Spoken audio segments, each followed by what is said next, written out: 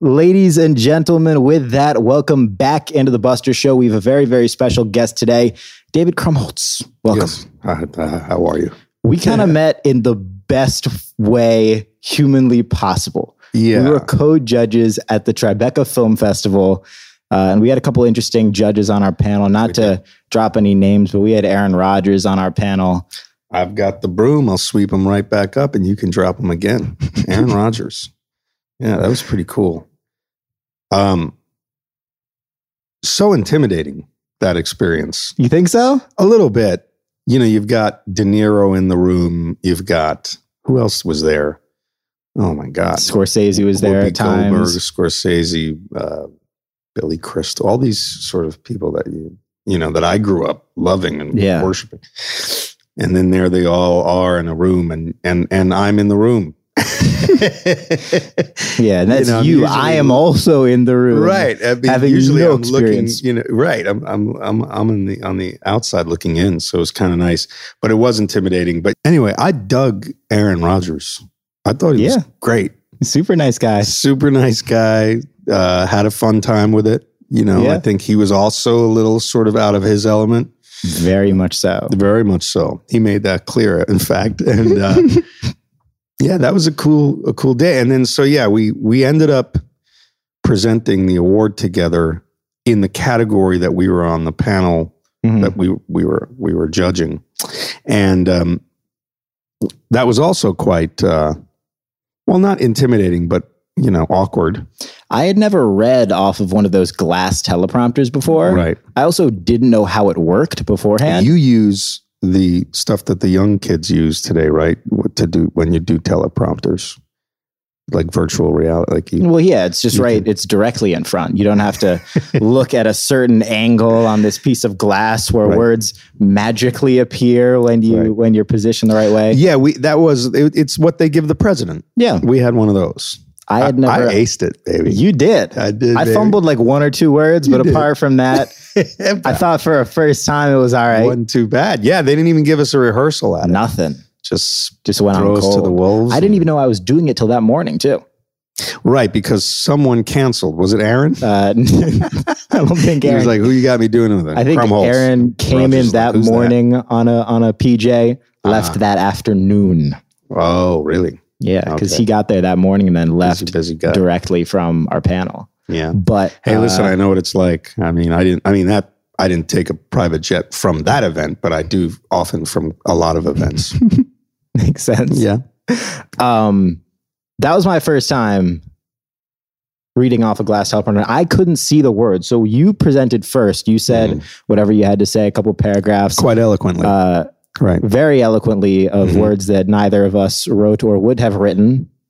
I wrote one of them. Oh, you did? Yeah, remember, because I stayed behind and they asked us to write the thingies. You actually wrote it? Yeah, and I wrote the whatever, the sort of short description of the film. And I read words that I had never seen before. Yeah, they were not in your voice. No. They were not written with you in mind. But so when you were doing it, I didn't see any words on the glass panel.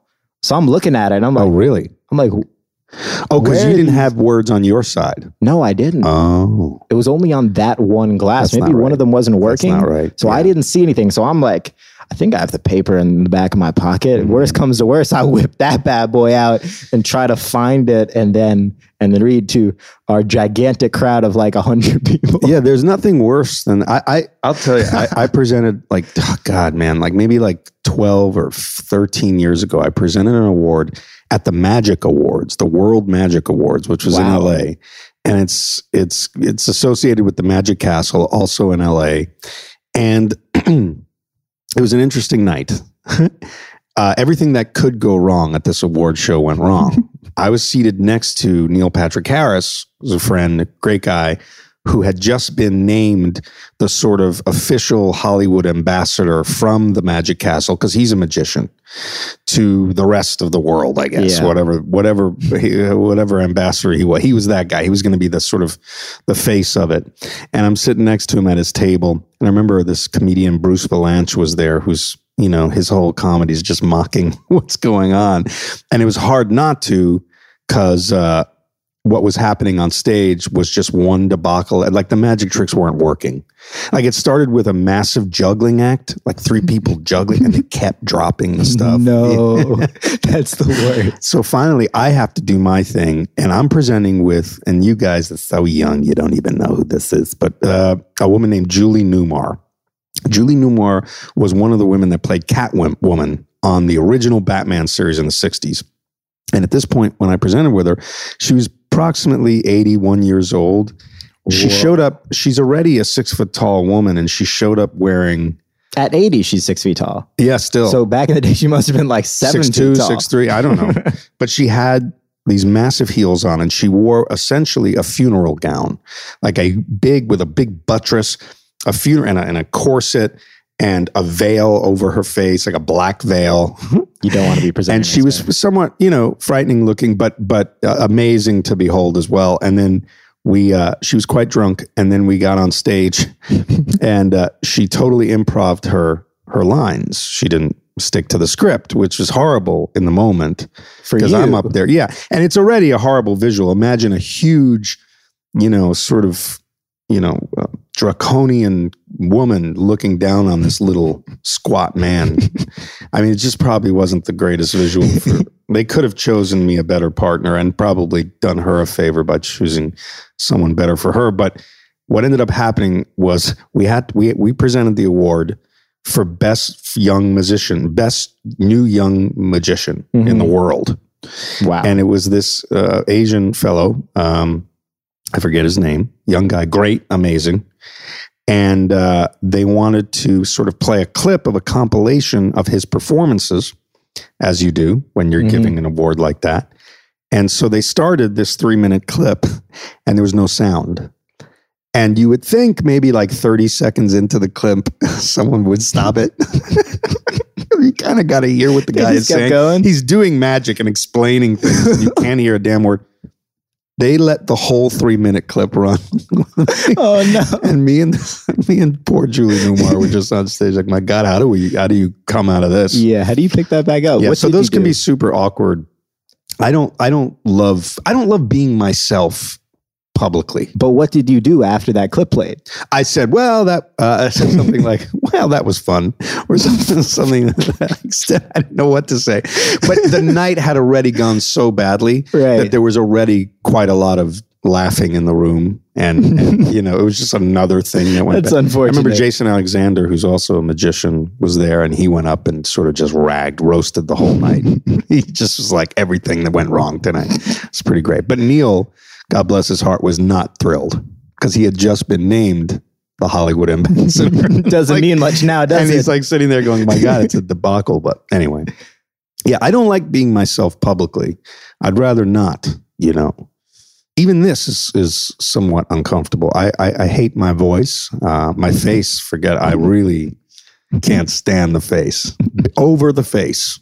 Been over the face for quite some time. 20 years probably. Walk me through your outfit right now. So this hat is the rap hat given to us for the rap of The Deuce, which I'm on HBO. It wrapped a few weeks ago. Final season, so we're done. And this is the set of this is one of the settings on the show. It's a brothel, and so I wear this hat, and it's likely that someone might take offense, but there's a story behind it. This is have you never heard of Czarface? I haven't. Okay, so Czarface is 3 guys: 7L, Esoteric, and Inspector Deck from the Wu-Tang Clan. Okay. And it's boom bap beats, and it's pretty incredible. They do a lot of stuff with MF Doom and with other Wu-Tang members and with all kinds of people, and it's really great. I love it. Awesome. And so I wore this today, not knowing that I would be on camera.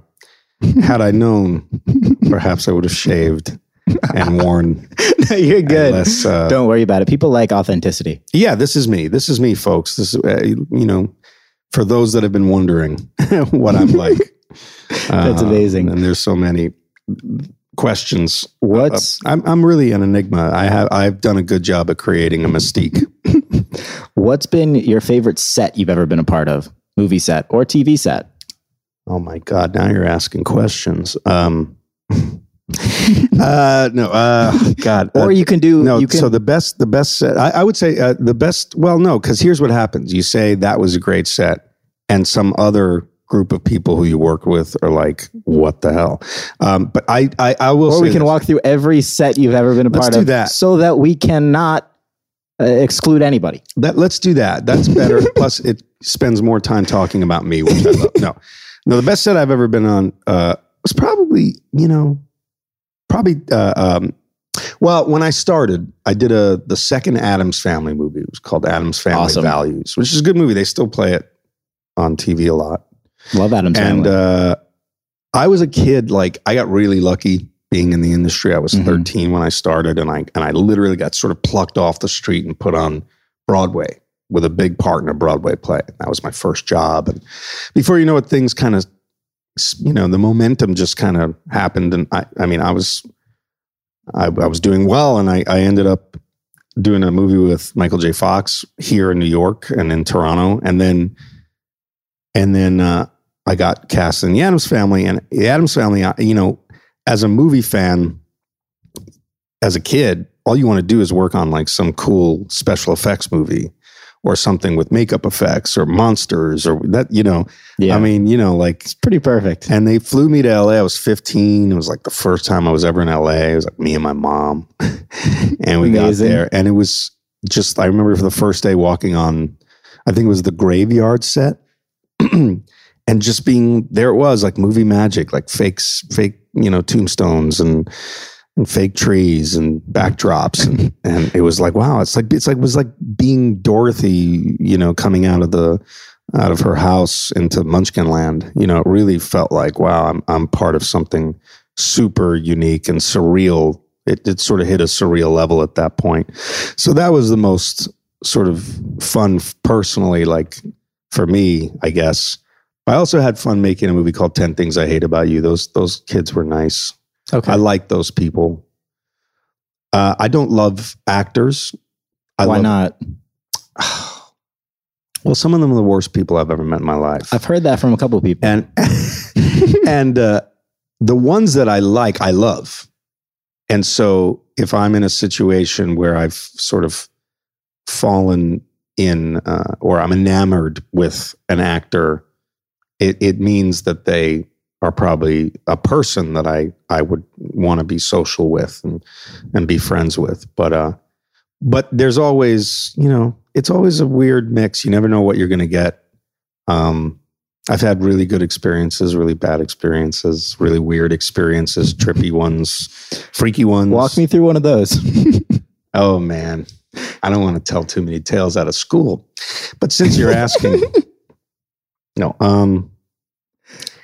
I did a movie. I'll just say this. I did a movie with a very, very big name movie star who was going through a lot in his life at the time. And he was in what I could only describe, at least from my perception of it and from what he showed me, he was in a very dark place, but we were making a children's movie about a very silly thing. So, oh my God. And that's not the first time that's happened. I've actually worked with other children's movies. You'd be surprised. It brings out the worst in people? It does, yeah. That's unfortunate. It kind of does, yeah. They're like, yeah, this is just a paycheck. Oh my God. Yeah, it kind of does. That's so twisted. Yeah. It's yeah. What type of movie do you think people have the most fun on? Comedies, I would assume? Comedies are fun, yeah. They're meant to be fun. They can be hard because it's long nights. A lot of times a comedy will be longer hours because you're just... you're spending a lot of time trying things, improvising. It's less scripted. But yeah, it's fun. I don't know. It really comes down to the people. Like I've had a ton of fun on some dramas. I bet horror movies are fun. I've never made one, but I bet they're a lot of fun. Because there's no way any of it is scary. Right. You're just... Or real. Yeah. And like, I bet you do a scene and you do a screaming scene, the scene where like, you've gotten away, but the monster's grabbed your calf and is now pulling you back into the ground or whatever. Classic. And you do the whole like, and I imagine like after each take, the crew claps because it's like, wow, that looked super real. I imagine it's a nice atmosphere. or I'm sure, like, or else it's just like, let her scream in a hole for a while and put a camera on it. I would hope that's not what it is. Like, I hope the girl who is, what it is. like, I hope the actress who was in the hole in Silence of the Lambs wasn't just, I mean, unless she wanted to be, unless she was method. I doubt that. You know, wanted to just be left down there to freeze and be treated like, you know, like that. So could you imagine being like a friend or a family member being on set for one day and just seeing that, your child screaming for 10 hours straight and just applause? Hey, listen, as long as that check cashes, you know, I've seen mothers, because I've also worked with a lot of kid actors, and I've seen mothers let their kids do things that are shocking. You know? What have you seen mothers? Because the cursing is one thing, you know. That's nothing. Or even like, oh, you know, there might be nudity in a scene and the kid's in that scene or whatever. Right. Even that's not awful, but like, sort of playing like bad kids, doing bad things, encouraging them in ways like if a kid has to cry in a scene, oftentimes someone will walk over, and it's usually their mother, and whisper something in the kid's ear. And you know it's the worst thing you could say to a kid, because the kid is like, I did a scene recently with a kid, and he was so traumatized by whatever his mom said to him that he cried on camera. But then when we stopped crying, when we stopped filming, he wouldn't stop crying. No, he just kept crying and like standing there talking to him. Oh my God. She must have said something terrible to him. Whatever. Yeah. That kind of stuff is like, I don't know. I wouldn't do that. Yeah, I like the sound of longer hours just joking around on a comedy. And what I mean by that is, not that I wouldn't let my kid be an actor, but I wouldn't let someone make me cry. If I need to cry on camera, I'll make it happen myself, or I won't, because I can't. I find that that's my one weakness, is that I have trouble crying. Okay, you can fake it. I heard an interview with Robert De Niro where he was like, you just fake it until you actually start crying. In other words, you start going.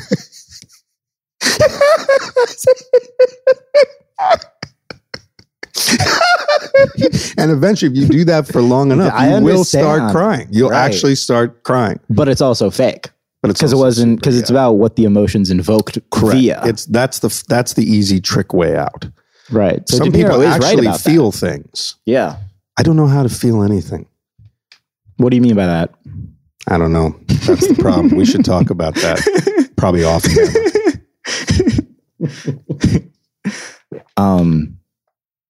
Anyway. Do some people assume that some movies are much more exciting than they actually are on set? No. They're exciting. I mean, it's a matter of perspective. I find them all thrilling. The fact that I get to be an actor is ridiculous. That's awesome that you still feel that way. Oh, yeah. I'm still super privileged. But I also write. I don't rest on my laurels. I write. Created a show a couple of years ago. That was fun and hard and good, challenging work like a normal human being. Like, I got up in the morning and had a schedule and went to work. 9 to 5? Yeah. Whoa. That was fun. And I sort of made that happen for myself, which was good. And otherwise, I just sort of... I do a lot of it is sitting by the phone and waiting to be, told to go somewhere and perform. And how exciting is that? Like right now, so I finished my last job last week. I'm totally unemployed, right? I have no idea what's happening next. And that used to crush me. And on some level, it still irks me. But now it's super exciting. I have no idea where I'm going to be in 6 months. And I hope it's somewhere great. Could be somewhere shitty. Even if it is, that's fine. Even if it's not everything that I would want, it is what it is. Like at this point, I'm just enjoying being a feather in the wind, which I never thought I'd get to the. That's place. great. Yeah. I love that. Yeah. But yeah, so all sets are fun. I mean, my God, all sets are amazing. You meet so many people. There's something great on every set. There's someone great on every set. I've worked on difficult projects, and there's something great about that, because the difficulty is a common enemy. So everybody involved in the project is sort of going, how do we make it a little easier on ourselves? That's kind of fun too. Which is more important, the people on set? I mean, the people on camera or off? As far as making a production worthwhile and fun for you. Oh, and as far as that, well, everybody's important. I don't really place more importance on certain people than others, although certainly if I'm collaborating with someone and they're not a nice person. I was going to say dick, but I'm not. I know I said too late. Yeah. But yeah, I just said it. Then that's a problem. You know, that's going to bum me out. But for the most part, I love everybody. I mean, you know, on Numbers, a show that I did before you guys were born. What year? No, you guys were born. It debuted in 2005. I was here. You were very much born. I was here. On the show that I did, like I did it for 6 years. I actually watched it when it debuted. I'm sorry to hear that. No, I did it for 6 years, and the crew was like the joy of like that was one of the funniest group of people I've ever met, and you know we had some really kooky sort of veteran crew members that became our daily entertainment, you know, like it was kind of like I got to a point where I was like, yeah, the cast, they're great. I love them. They're best friends forever. But I really just want to show up and see that crazy prop guy. That's great. Yeah. It's kind of like that. Let's talk about the Knicks for a second. Oh, geez. Because I know you're also fellow, whether it be struggling or thriving, confident or not, we are both Knicks fans. What is your thought on the current state of the New York Knicks? I'm not unhappy. You know, I mean, there's a lot of uncertainty. There's a lot of impermanence with the Knicks, you know, and you kind of got to put up with it. Look, this was their year with what they had to make the most of what they had. And the truth is that they've sort of done I think they've done a fine job. I think the whole hysteria over Kevin Durant, Kyrie Irving, honestly, that's fake news, man. That's straight up fake news. It is. Fake news. Well, everybody's discounting the fact that New York has 7 of the next 10 years worth of, they have 7 top 10, I believe, 7 top 10 picks in the next 7 years, I believe, something like that. I may be getting my math wrong. So there's more kids coming in. It's going to be a young team. For sure. Which is great. And that frees up cap space. If you don't, you know, and it makes it so you can keep a winning team going, cruising for a couple, 3 years. I think this team this year is going to surprise a lot of people because it's so big and young. I can see 35 to 40 wins. The people that are upset about us not getting Zion Williamson and getting Julius Randle, Julius Randle averaged 21-9 last year. If anybody thinks for a second that Zion's putting up those numbers this year, right, they are out of their mind. Agreed. Julius Randle is a beast. So is Taj Gibson. So is Bobby Taj Gibson's Porter. A little bit later in his career. But you know what? Love Bobby Portis. Bobby Portis is amazing, and RJ, and Kevin. Yeah, I mean, it's a squad. Alonzo. It's a big squad. I like it. I like big, man. Mitchell Robinson. Right. Great. Marcus. Mike. No, never mind. Hey, I'm not. I prefaced when I should say I am admittedly not an obsessed NBA fan, and here's why. Okay. Here's why. In the 90s, the Knicks were the most competitive team in the NBA. Whether they were the most dominant or the best is, Patrick arguable, kept him there. But they were certainly the most competitive. And when I use the word competitive, I think if you remember the Knicks of that era, you know what I mean. They were tough. They were rough. They fought the Bulls every time. And that was a legacy that they established for themselves that they haven't yet repeated since. True. It's been approximately 20 years or so since the Knicks have really not been great. They've had a couple good years, sort of contending for playoff spots, and then also, being in the playoffs with Carmelo. That one year was, they got farther than they'd ever gotten in a very long time. Yeah, it was exciting. Scoring champ. And I love Carmelo Anthony, and I think he gave the city all of it. Do you think he should be on a team right now? I wouldn't be against it at all. I mean, it's one of the purest shooters in the history of the NBA, and he can still play. And if he wants to be here, he's one of the pure. Yeah, he's gotten a bum rap.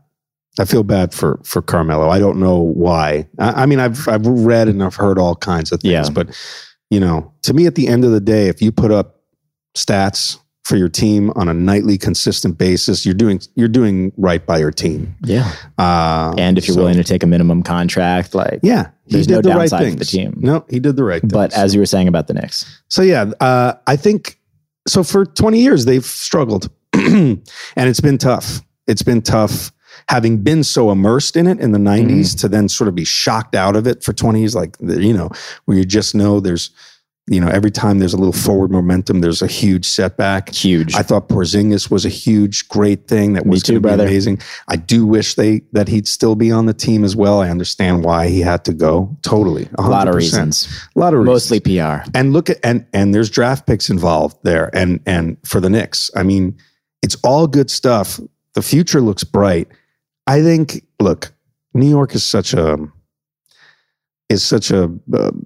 exposed sort of people, certain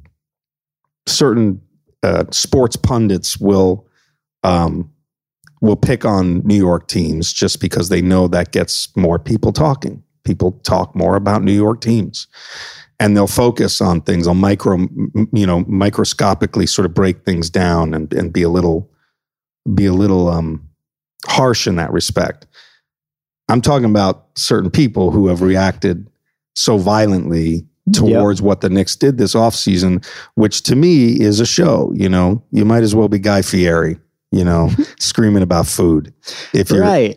Honestly, man, if you can't see the good in these moves, and you're just going to say, oh my God, they blew their opportunity to have some, look, man, the guy hurt himself pretty bad. Kevin Durant is hurt.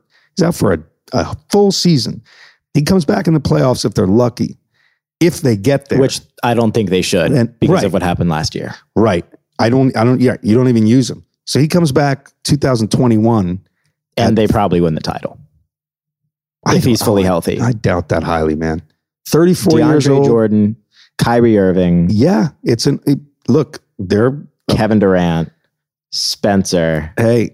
I like that team. I like that team. They're missing one name. East. They're missing the name he needs. And that's Steph Curry. I mean, that's the name he needs to win a championship. Keep in mind, hate to say, do I think Kevin Durant can lead that team to a very high, well into the playoffs and even to a championship opportunity? Sure. But I don't see him crushing any of those West Coast teams. What you got to keep in mind, though, is in 2016, when LeBron was in what will be Kevin Durant's position, Kyrie Irving was the one that saved him. And they beat Steph Curry and the Golden State Warriors. They sure did. Although I remember Kyrie, in that series coming back from injury. Yep. And it being more of a team effort than it being Kyrie the reason. But he hit the clutch shots. Sure, he did in his moments. I think Kyrie's great. I think, look, it's great to have those names, man. Yeah. And they're names, believe me. And it's good to have names because, sell tickets. You sell tickets. But keep people watching. But the great thing about the Knicks is the Knicks know their business. They know they sell out every game. Right. So it doesn't matter. Let's build so that maybe in a couple of years we get Giannis. 2021, 2022. Let's go for the bigger, the fresher stuff. I don't want to see, and I bet this bothers Dolan, and I bet this bothers the organization as well. I don't want to have a revolving door like, oh yeah, he spent 2 years with the Knicks, 2 years with the Clippers, 2 years with. I want things the way they were, what the Knicks where have been. A guy grows up with a team and stays with a team for the bulk of his career. Yeah, the Kobe's, the Dirks, all of them. The Olajuwons, the Ewings, that's the way it used to be. Yeah. The idea that this new thing that really was invented by LeBron's elasticity and that he could play Miami, anywhere. Yeah. Miami to Cleveland, Cleveland. And he thought about New York too. Lakers now. And look, do I think anyone's going to beat the Lakers this year? No. I think not the Clippers. Not the Clippers. With Kawhi Leonard and Paul George, Kawhi fresh off a title, LeBron wanting Kawhi so that he it's like NBA Jam. The second spot. It's like NBA Jam. You put Kawhi. It is. You put Kawhi and George up against LeBron and Anthony Davis. Man, I don't know. If I'm playing NBA Jam with LeBron and Davis are crushing them. But you got to keep in mind who's in the second unit, because the second unit is what's going to win them the playoff games. True, but I don't know, man. LeBron just has. I don't think he's the man. I don't think he's done. I don't think he's done. Neither do I. Not even close. I think he got into a situation last year where he's feeling it out, and I think the organization clearly wants to win with him. Agreed. They're going all out. They're going nuts. Hey, but yeah, and I think they'll do great. The Clippers are going to be great. I think both will be great. I think it's very silly to have. I think it's very silly. Frankly, I find the whole thing a little silly too. Be honest with you, all the moves, because you've got two huge stars in New York on the Nets, on the Nets, and you've got another 4 or 5 in LA alone. Correct. Big market teams, lots of money. I don't know. Should there be some sort of regulation of that, that's what should it be allowed? The cap salary is. Right. I mean, that's kind of what it stands for, but and these teams just happen to be in those positions, I guess. But then again, think about the last couple title winners: Toronto, right?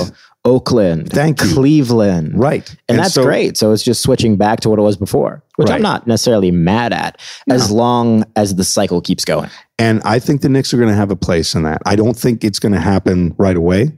I don't think 2020 is going to be a season that I think they'll make the playoffs. I do. I think they'll get 2020. So in 2020, this upcoming season or next season? I think I think I'm predicting 35 to 40 wins at least, which probably land them a playoff in the 8th spot. or 7th seed. Yeah.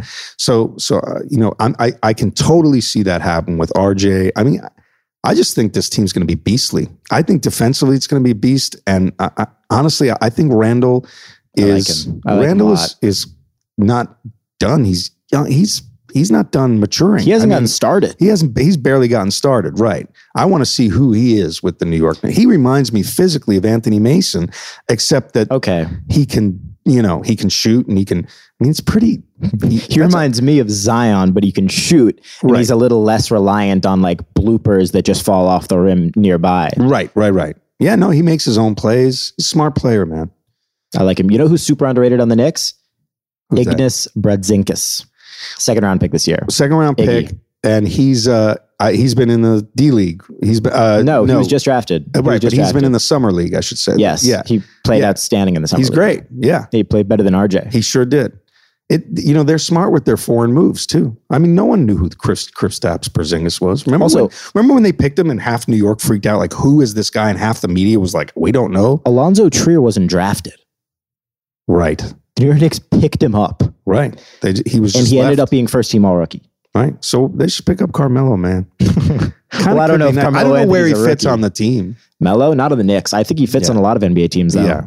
I'm surprised that like Atlanta, I think he would be great on Atlanta. Yeah. Now they've kind of already filled that spot with Vince Carter, but I think, it's a weird thing of the world. He's being judged He's being judged on his losses more than his wins, which is outrageous, man. Like the idea, it's almost like a backhanded compliment to say like, Carmelo, you're so great. You should have won a couple championships by now, or at least been there. And because you really haven't been and haven't won anything, we're done with you. It's like, well, wait a second. He's still like an amazing player. Shout out to Carmelo Anthony. If not, definitely one of the greatest Olympic basketball players ever. Right. Has more gold medals than any other NBA player in the history. Total trooper. Total New York Knick, in my opinion. Like through and through, total trooper. He got it. Yeah, I don't want to get too into it, but then I wish it didn't end the way it did with the Knicks. And how much of that is the Knicks' fault or Carmelo's fault or the media's fault? It's probably the media's fault. Mostly the media. It's pretty often the media. Yeah. New York is vicious. Brutal. Yeah, it's brutal. But I think the young guys, RJ is going to be outstanding. I think his game is there. He's more NBA ready than even Zion or Ja for that matter. Portis is scary to me. He's good. He was good in Chicago. Really really good. Yeah. He's huge. Limber. He can shoot. 6'11". Yeah, man. Yeah. Wow. I mean, who's their center? Mitchell Robinson. The Knicks? It's going to be Mitchell. Yeah. Okay. So, but I mean, think about that. Who set the all-time blocks record in the summer league last year? Right. So so Randall's power forward, right? Or small, maybe? I don't know. Probably. And so what? Portis is coming off the bench? I doubt it. Portis could come in at 4. Yeah. He could play the 4. Yeah, absolutely. And then Julius and I guess Kevin's coming off the bench. Kevin, yeah. It's pretty crazy. You think they'll start RJ right away? Yeah, RJ will start. They have to. Yeah, they got to. Yeah. People are coming to see RJ play. He's gonna be fun to watch. I'm coming to see RJ. You know what play. I loved how it's just indicative of how silly the whole environment is, where the media sort of gets people riled up about something that's not even real. When the Knicks got the 3rd pick, everybody was like, "Damn the Knicks! They couldn't even get the 1st pick." It's like, dude, the name is picked out. It's ping pong balls. It's a ping pong ball. Someone picked, like, what do you mean they couldn't get they're in there. What could they have done? What could that ping pong, should they have done like a magnetic That's ping just pong New ball? Yorkers, though. That's just New Yorkers for you. Like, we suck so bad we can't even get the 1st pick. Is that your impersonation of the average Knicks fan? And then I'm sure there are people, basically, yeah. And then I'm sure there are people who are like, oh my God, I can't believe, they didn't work out a trade to bump up to Zion. Get out of here, man. RJ's a killer player, man. Killer, dude. Killer. You're happy. This was a good year for draft picks, and top 5 are killer. People say that every year. Next year, Cole Anthony's going to come out. He would have been the number 2 overall pick this year if he came out of high school. Right. There's a chance that if we combined this past year, and next year together, he would be the number one overall pick, period. Hey, he might end up being a Knick too, with the picks we got. And we got to have a pretty unfortunate season for that to happen, most likely. Right, but we still have the picks, right? I mean, we do. Yeah, we do. We own our own picks. We own our own picks, yeah, which is a great position to be in. And like New Orleans this year, New Orleans didn't have a terrible year last year. They had a 6% chance of getting the number 1 overall pick. They got it. Here's a question. How do you think the Nets are going to do? Wins. This year? Yeah. 6 seed, 5 seed, 5-6. So that's probably 38 to 43 wins. I will place a gentleman's bet or some sort with you. You think the Knicks are going to have a better season than the Nets? I think the Knicks are going to have a better season than I can't bet against the Knicks. You know that. No, I know that, but I really believe that.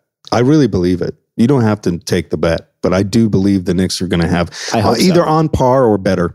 I don't know if Kyrie holds a whole team together, and they do have a lot of pieces, though. They do have a lot of pieces, but it's like Jared Allen coming off the bench. Right. Nat Karis LeVert, Spencer Dinwiddie. But they haven't won. They have a nice team. They do, but they had a great season this year. What do you mean? They made the playoffs. I told you. I don't know that much about it. Well, I'll tell you, they made the playoffs this year. Oh, and really? I knew that. The only thing that's really changed is D'Angelo Russell is gone. Mm-hmm. Kyrie Irving is in. So what are they worse or better? Russell's pretty great. He's great. I agree.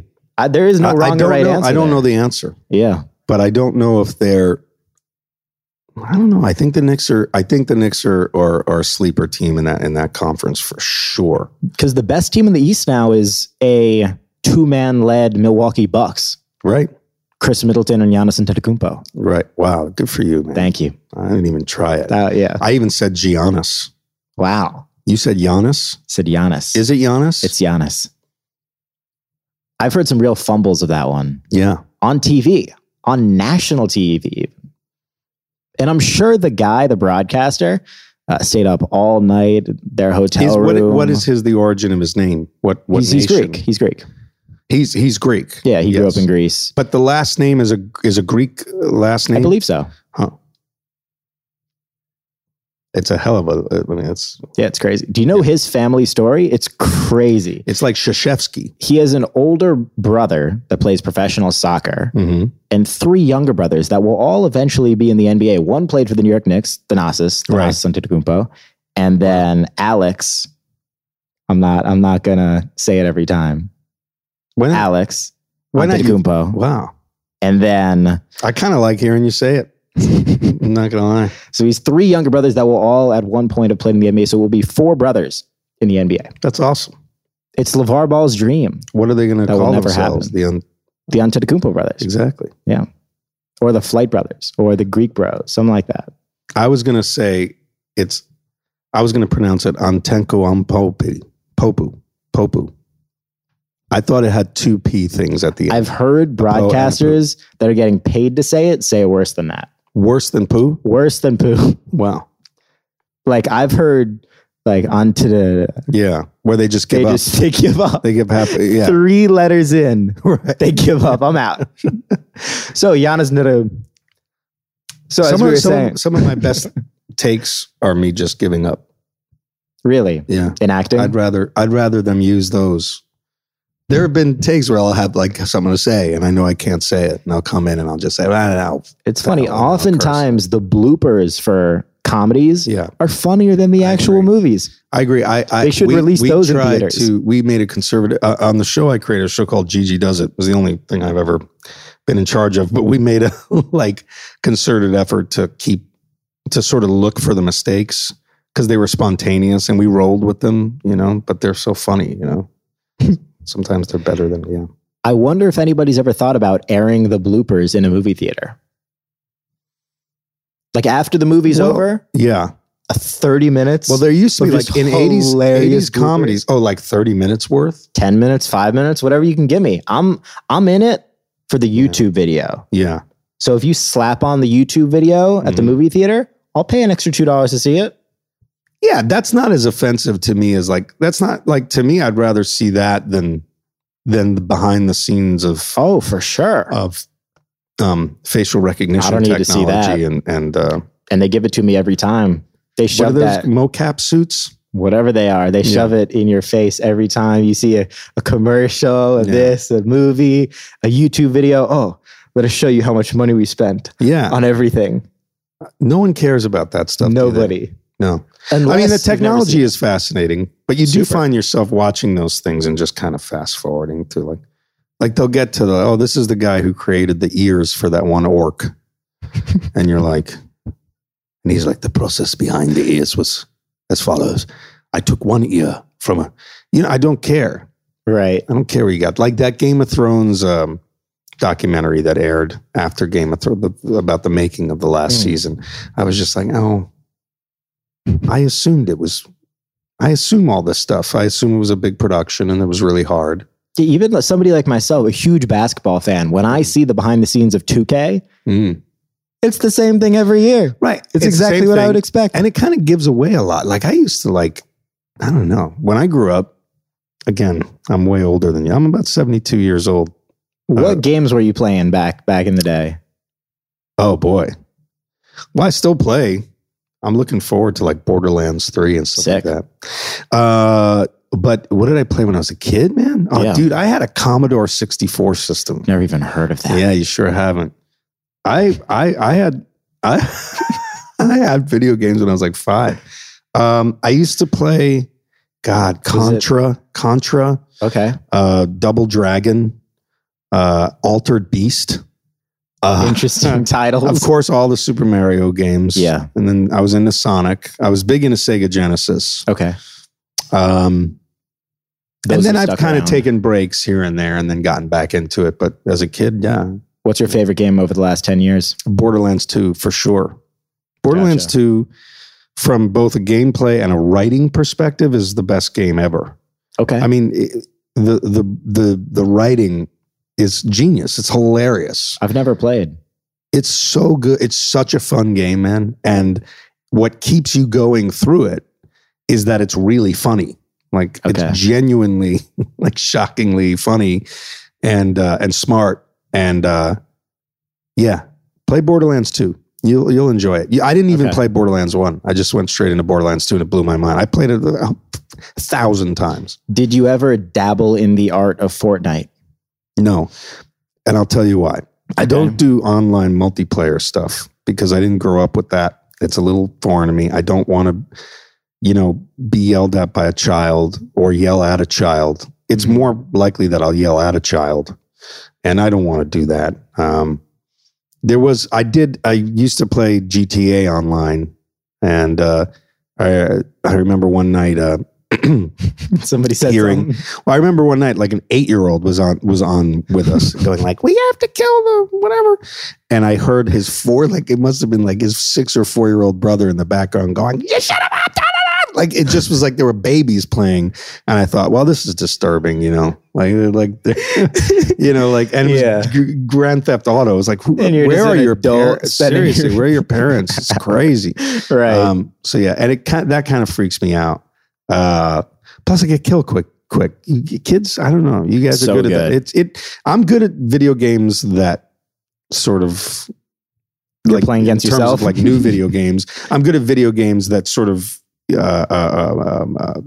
require intellectual capabilities. Yeah, and kind of mimic the games I came up with. I grew up with, I should say. I'm good at the Batman games. Okay. I can do that stuff.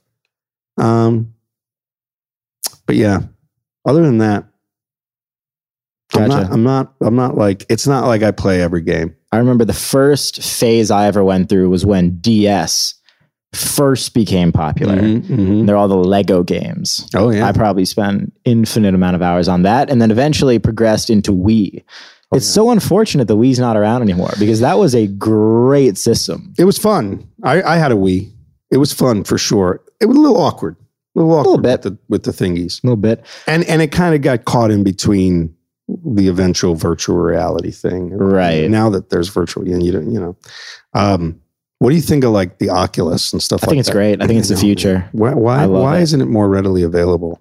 Because the tech isn't perfect yet. Right. So it doesn't make sense for the price point that it's listed at. That's why. It's still super expensive and it's not perfect. So the combination of those two things makes it very difficult for the average person to want to get it. See, I see a time. I see a time not too far in the future where, like, if people want to, they can hang out with a famous like live streaming. We're close. We're very close. You know what I'm saying? Like, hey, I'm Kim Kardashian. Come join me in my living room while I watch my favorite movie. And you're literally sitting next to a live streaming virtual reality stream of Kim Kardashian literally sitting, and you get to feel like you're next to her. And it'll eventually get to a point where whoever pays the most money gets to talk to her. Dude, for Kim Kardashian, forget about it. Yeah. I mean, if you think about how much Kim would make doing that, and you think about relatively how much I would make saying, hey, come sit next to me on my couch, I'm still making pretty good money. Do you take a guess at how much Kim Kardashian gets for an Instagram post? Because I know the number. For just an Instagram post where she's promoting something or let's whatever. Let's say Kylie Jenner, whoever. I would say $3.5 million. It's around $1 million. Oh. Yeah, it's around $1 million. Oh, see that? I overestimate. You shot high. It's because that's called jealousy. Because I just assume that rich people get really rich and constantly get richer and richer. That assumption comes from a deep-rooted jealousy that I can't quite shake. It's probably going to ruin me and create to your point, bitterness. And I think Oculus will take over because voice is also going to take over. And I think the way those two things are going to come together, where let's say Amazon creates the product, and they have Alexa infused inside it. So while you're playing the game, you're ordering food. Right. You're ordering groceries. While you're playing a game, you can order food and pause the game and switch to a live stream within the Oculus of a grocery store of them making your food. Yep. You can see you know what I mean? See what they're doing. Did he wipe his nose? And you know what I mean? And I think it's going to get to a point where you're not even going to have to click anything. You're just going to have to think it. Well, because that exists now where you can control video games just by thought. It's just not readily accessible. You know what the next thing is? So we're in the era we're in the technology era, the high technology era. I don't even know what you would call it. It's an explosion. Yeah. More happens in 10 years than happened in the last 1,000 years. What's the next period going to be? What's the next big thing? VR. VR. No. because that's part of technology. That falls under the next phase. The next phase of like the next everything? big industry. The next. What do you think it is? You ready? Yeah. Life lengthening medication. Life lengthening medication that can make people live for 150 years. You mean like infusion and replacements of stuff? Well, there's they've been studying these things like called telomeres. Oh, okay. Do you know what those are? I've heard of it. And that? So your body is made up of cells, and the cells themselves are made up of chromosomes, and every chromosome in your body kind of looks like a Jesus fish, like that. You know what I'm talking about? Okay. With the two fins at the end? Yeah, I know what you're talking about. So those two fins are like... I did a couple of years of school. This is going to sound so creepy, but those two fins are like almost... Imagine them like the shoelace, the ends of your shoelaces, the plastic on the end of your shoelaces. If they come unraveled, the whole thing comes unraveled. Yeah. And so the process of aging is defined by how these telomeres, they're those two little fins, naturally start to unravel. So as you get older... That's what happens on a cellular level is those little fins on these chromosomes start to unravel, which end up unraveling the whole chromosome, which ends up causing death and whatever, and sickness and whatever. Right. So the idea is, how do they suspend the deterioration of those sort of little fins on the back end of that chromosome? Can they suspend it? Can they slow it down? Can they slow down the rate at which you age, so that by the time, so that 60 is the new 30 and 80 is the new 40, which it's getting closer and closer to that. Yeah. So I think that's the next thing. This is futuristic talk. So what do you think makes that happen? Well, a combination of nanotechnology and certainly, and also, the technology to sort of really break down minerals and components. And here's why they think this is a real thing. Is this boring you? No, not at all. It's super interesting. Hell out of me. Okay, so when you die, so check this out. There's two things. When you die, right, the body, if it's put in the ground, decomposes. Now, here's what's really interesting. If you were to die and never be buried, your body, and let's say you died of cancer, okay? You had a big cancerous tumor in you. If you died and were never buried, just left out there to rot, your body would rot, but the tumor would stay alive. Okay. The tumor would actually be a living thing. However, there's something about putting a body in the ground, underneath the ground, that deteriorates cancerous tumors in a way that only radiation could above ground. So what's in the ground that can do that can make it? So that's something that's currently being researched. So that's one part of it. And then there's a whole nother thing. One of the most interesting things that is around right now that a lot of people do that I find interesting is stem cell. Have you ever experimented with that? No, because it's so heavily regulated and costs so much. Stem cell, that's the other thing I hope, is that in 20 years, stem cell is very widely available. Stem cell treatments, stem cell therapy. It's right there. I remember Brad Pitt, like 10 years ago, when it first sort of popped on the scene. Brad Pitt was like, we got to get on this. And it's been 10 years and they haven't really made, it's available, which is great, but it should be cheaper. I really think it's the key to longevity. Longevity is what everybody wants. You want to be able to live healthier longer. Now, do you think that's a good thing or a bad thing? We got a lot of people. We got too many people. I think it's a great thing because I feel it's meant to be. I feel whatever's happening, I always feel this way, is whatever's meant to be. So I believe in natural law, right? I believe that technology, even the ethical line that technology crosses sometimes, is meant to be. I think I'm all into like bad things that happen, disasters and horrible things, terrorism, all meant to be. We're meant to learn and progress. This is not supposed to be pretty life, but along the way, what we've done is build an amazing, incredible thing. Despite all these, we've essentially built the world into a technological empire And that's through innovation and hard work and people's resilience, For sure. So I kind of always believe in the goodwill of man, and that great things will come out of bad things, but all those things are meant to be. I like that. You like that? What are you most excited about right now? By the way, most of your audience, which is I'm assuming a younger audience, is very worried about me right now. 13 to 25, but a lot of these people like talks like this on the internet. They do. They're fascinated, but I sense they're also looking at me as a broken man.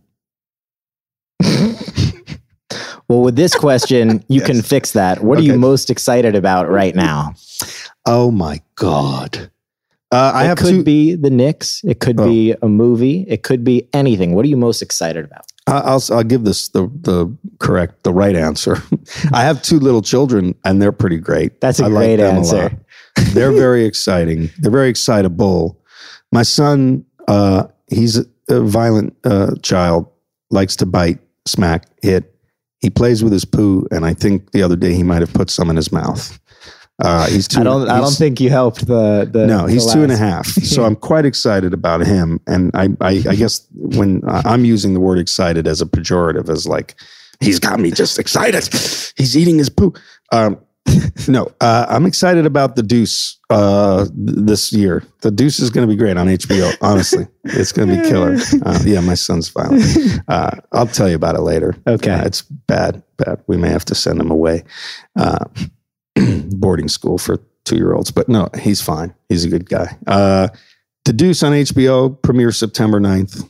Awesome. It's the best season. It's the last season, but it's truly the best. We all loved making it. And, for those people who've been devoted fans, I think they're going to be really satisfied and also a little surprised and all the good stuff to come.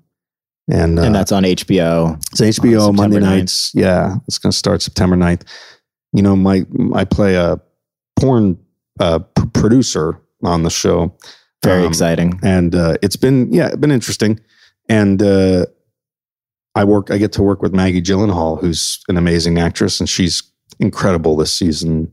She's been incredible since the start. So that's exciting. What else? I don't know. The New York Knicks. You're very excited about the New York Knicks. I'm excited. My heart's so in it that I have to contain my excitement. Do you mess around? Because if I get heartbroken again, this time it's going to be rough. I feel that same way every year. And then every year I'm still in it. Well, every year, if they're willing to make changes. Yeah.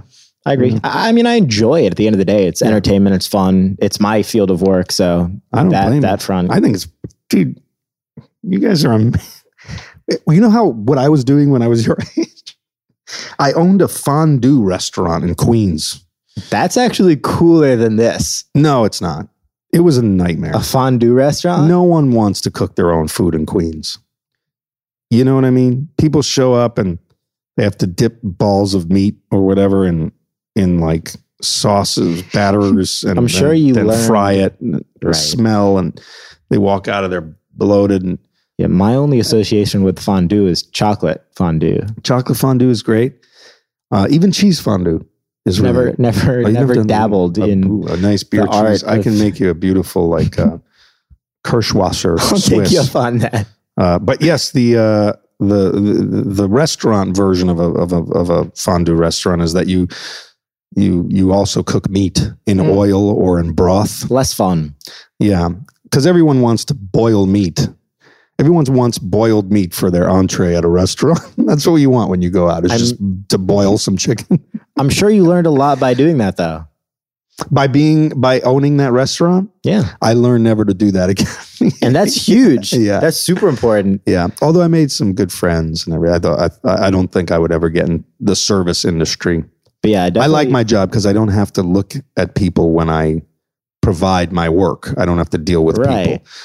I deal with an actor or an actress or actors. I do my thing, and then I'm assuming people are watching me at home all over the country just going, my God, how much longer do I have to stare at this person's face? But I never have to actually hear them say that. I just imagine it. And I think what allows you to enjoy it so much now is because you hated what you were doing before at the fondue restaurant. That's right. If it wasn't for the fondue restaurant, I would have never continued being an actor. No, the fondue restaurant, that was a big mistake. Big mistake. We had fights it was in Queens. You had fights? Oh, it was a bad deal. So no one wanted to eat there.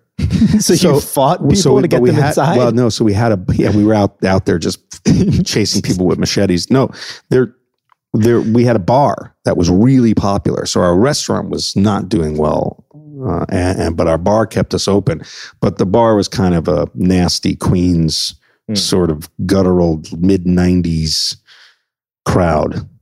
And lots of drugs, guns, pulled, fights, lots of nasty stuff. What I'm trying to say is I come from the dark side of the tracks. I come from a dark place, very dark, and I've made a life of bringing light into other people's lives, but I'm still that dark creature. Okay. I think it's pretty obvious. Do you mess around on social media at all? I do. I'm on Instagram. What's your handle on there? It's at David Krumholtz. It's at my name. Do you enjoy Instagram? I like Instagram a lot more. So I was on Twitter for a while. And that's got to be great for a comic, though. Yes. Or an actor. Twitter, yes. However, Twitter also brings out the very worst in people. And it certainly brought out the worst in me. And I find Twitter to be... Well, I want to be able to say things and have them not be misunderstood. And essentially, when you say something, oftentimes 70% of the people will read into every letter of every word on Twitter and find some reason to sort of slam you for it. And my problem is I couldn't stop myself from slamming back. So I would fight fans on Twitter. People would be like, dude, I've been a fan of, yours my whole life. I love your work. And I'd be like, I don't care. Why would you hit them back? Because I would be angry at their political opinion or whatever. I'd be like, I don't need fans like you. And then I thought, what am I doing? I couldn't use Twitter any other way. I only wanted to start being nasty to people. So I stopped. I quit Twitter. Good. I was like, yeah. And Instagram, it's terrible. Twitter is outrageously bad. I just want to say that. And I know, there's people who are very reliant on Twitter and that Twitter has its uses and that Twitter has actually, quite a profound effect on a lot of businesses and great for raising awareness on cool stuff. And has gotten a lot of stuff done. Great for breaking news and information when crazy things just happen or the Super Bowl, whatever. It's where I go for news. Yep. Because I do have an anonymous account. I just didn't like being me. No, I just didn't like being me on Twitter. Like I didn't like being like a public where everything I said was some sort of publicly owned thing. Or it was whereas an anonymous person says something and no one cares, or they care and they respond directly to that. There's no preconceived notions about who that person is or should be. I just don't like, to be honest, I think celebrities take a ton of abuse on Twitter. No one wants to hear celebrities complain about anything. And celebrities, but they have the right to say, like, hey, we're getting abused on a daily basis on Twitter. But then there are some celebrities that are kind of asking for it, and I was in that position. I think I was asking for abuse, and that's when I stopped. It became very sort of an unhealthy codependent thing. Instagram is just pictures. And there's sort of this unwritten rule on Instagram that everybody stays relatively positive and well-meaning. True. There's kind of like, we can be civilized and there's a place to do it and it's called Instagram. I like that. That's a really good But it's true. pitch for Instagram. It's totally true. And it gave me, I didn't mess with Instagram for years before because I was on Twitter. And once I sort of figured out what Instagram was all about and how it worked, I thought, well, then I won't hate social media so much because at least this place exists. That's how much I like Instagram. Yeah, I think what's super interesting about social media too, and what most normal people don't realize, and what even celebrities don't realize about normal people, or not normal people, but people that are consuming the content that person is putting out, it's that, it takes a very long time to get somebody to like you, very short amount of time for somebody to hate you. And then the second they see that one thing they hate, they feel just the urge to throw some words out there, and also don't realize that celebrities see everything. Right. Like you see 100% of tweets thrown at you. And I'm a human being. I mean, the idea that celebrities are sort of these Teflon people where everything can just slide off of them because why should they care? there's this sort of weird thing. Then why would you comment? If you think that a celebrity wouldn't care about what you said, then why would you even comment? Obviously, you're trying to get the attention of somebody and trying to change the way they think or change the way they feel about themselves or make them laugh or whatever you're doing. Yeah, celebrities read that stuff. I mean, you know, yeah, hell yeah. All my celebrity friends, and I have so many, it's hard to count at this point. All of them read all of them read what people write to them, you know? Right. I mean, really, you know, and you know, it can hurt and it can feel gratuitously abusive. Cause like the thing is, and it's the same thing as the content, easy to hate, hard to like. Mm-hmm. It's, you could get 1,000 really nice messages, blows right past you. You get one negative comment. Right. Well, it depends on arrow to the heart. And if it's true. It even depends on how well written the comment. Like if it's a well written insult, I'm like, wow, this person's a smart person. It's brutal. He used correct grammar. Like if somebody, he must be right about what he's saying about me. If somebody DMs me something that they hate me or whatever, they think everything I do is terrible. Every post I've ever put up in my life is terrible. I'm not funny. And there's a spelling error. Yeah. Forget about it. I don't care. You go right for the spelling error. Right for the spelling error. Boom. Capitalized letters. Like if it's all lowercase, I'm like, this dude has no idea what he's talking about. I got to say, it's such a dick move, but I do the same thing. But if it's all right, I'm like, I got to listen to this guy. Right. Maybe there's some truth to this insult. Right. I can't imagine what it'd be like to be insulted by, you know, publicly, like public beef, like by another verified account, let's say. Like you wake up tomorrow and Eminem has a diss track on about you. About me. Just out of nowhere. Just going off on like Bernard the Head Elf. You know, hating on Bernard or whatever. Some character of yours. You know, like picking on my weak spot, you know, my vital nerve. And I don't know how I'd react. And then the whole world supported him and was like, oh, dude, he trashed Machine Gun Krumholtz. He trashed him. You know what I mean? Like, oh, he deaded him. He's dead. Anything he says from now on, I would be terrible. I would just come online and just say, I just tweet, hello, ? Is everybody still so out? Sad. Yeah, I'd just be super sad. I'd be like, I didn't want this. I think that's a better move than trying to retaliate with another diss track. Well, I could. I mean, I could do that. I do write raps. Well, then maybe that would be the move for you. I am a rapper. Certainly would not be for me. A lot of people consider me a rapper more than an actor. Do they? A lot of close friends who've heard my rapping. What's your rap name?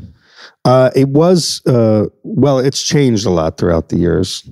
It was, when I was younger, it was Flop Shoe. At one point, it was MC Ronald McDonald. Doe was spelled Dough. Okay. Ronald McDonald. That was a silly one. At one point, I was Hemogoblin, like hemoglobin, but Hemogoblin. That's all right. But it's getting progressively better over time. And recently, I was Still God. But now I'm no longer Still God. I'm Been God because I am still everybody, but I've been God. Been God. So then, what does God. In MC 20 years God. Are you was God? No, I'll always be God. Okay. Yeah, I'll be still God again in 20 years, maybe, or I'll be, you know. I don't think I'll be used to be God. No. Was God? No. I'll still be God. That's the whole idea. It reminds me of Kanye West. It's a little egomaniacal. It's a little megalomaniacal in that I believe I'm a God, which most people don't. It's odd that I do, and I'll readily admit that. And most of my raps are about that. I think Eminem's diss track would probably also be about that. Be about how dare I think you call yourself. Yeah. That'd be great, though. Yeah, that's why I probably wouldn't respond. Fair. I want to ask you one more question. Okay. I want to know. I don't know how any of this is palatable to your I think audience. It's great. Okay. I think people are going to love this one. Right, good. I want to hear what your top 10 favorite movies of all time are. You can have been in them or not. But first, for those watching on video, to get the answer to this question, you have to listen to the audio. So you have to go to SoundCloud, Spotify, or iTunes, because we're going to end the video here and you have to go subscribe on those audio platforms. to check that out. So without any further ado, for the video people, make sure you're following him on all platforms. You check out his new show on September 9th on HBO, and hop over for the rest of the audio. All right. Top 10. Yes. For the audio exclusive people, movies of all time. Favorite. Not best. Favorite. You're saying favorite. Favorite. Not best. Okay. This is tough. And I didn't know this question was coming. You're asking for 10 movies. You could do 5. You could do 3. You could do one. In no particular order, I will name 10 movies. Okay. How about that? That's perfect. In no particular order. Perfect. Okay. You ready? I like Clue, the movie Clue. Okay. The movie of the board game. I've seen that. Mm-hmm. I like a movie called Defending Your Life very much. Have you ever seen that? I haven't. I've never heard Albert of it. Brooks and Meryl Streep. It's about a guy who dies, but instead of going to heaven, he goes to a place where he's judged on how fearful he's been in his life. And if he's proven to be more courageous than fearful, he gets to go to heaven. So it's about a guy who dies and has to fight to get into heaven. It's pretty cool. And it's a comedy. Coming to America, for sure. That's one of my favorite movies of all time. That's my number one in terms of my favorite. Because it works consistently and constantly throughout. I was literally about to watch that movie on Saturday with my brother, and they didn't have it on Netflix, so we didn't. But they're making a sequel. Are they really? With Eddie? With Eddie, yeah. And Arsenio Hall, yeah. When I was 6 years old or 7 years old, there was a Wendy's in my neighborhood that got converted into a McDowell's. And I was like, what is happening? This is in Queens, which is where the movie takes place. Right. And they were like, we're filming an Eddie Murphy movie here. And I thought, that sounds cool. And then it came out 2 years later, and there was my Wendy's, and that's Queens Boulevard, and that's where I lived. And that movie is, I love a movie called, have you ever seen Smoke? No, I haven't. Oh, it's a great movie. Harvey Keitel and William Hurt. I'll check that. It's a very good movie. This is a good list for anyone that wants to watch some movies. Smoke's an amazing movie. Yeah. Let's see. I love Ghostbusters 2 very much. Okay. I love it more than Ghostbusters 1, which I also love very much. Love that series. I'm a big Lord of the Rings fan, so I liked all those movies. I liked, I think those are up there with my faves. And lastly, I think my last favorite movie is probably Ready Player One. Really? Yeah. Recent. Ready Player One is a masterpiece on so many levels. It's crazy. It's the most meta. Have you ever seen it? I haven't. I missed it. I really have to. Man. Ready Player One is brilliant. It's Spielberg doing something so meta and so brilliant in how he does it. So when did that movie come out? Oh, and you know what else I like? That came out last year or 2 years ago. Right, that's what I thought. Ago. But there was an old version of it, right? There's a book. Got it. Yeah. Tree of Life, which is a kind of ethereal movie, Brad Pitt, and that's a pretty great movie, Tree of Life. If you get a chance, I will for sure. Yeah, but yeah. My man, those are my movies. Thank you for coming on the podcast. This is a lot of fun. I'm glad you had me. I love being surrounded by young people and being treated as one of them. For sure. You're welcome anytime. Nice. Ladies and gentlemen, make sure to like, comment, subscribe to the audio, leave a rating. We'll see you next time. Peace. Peace.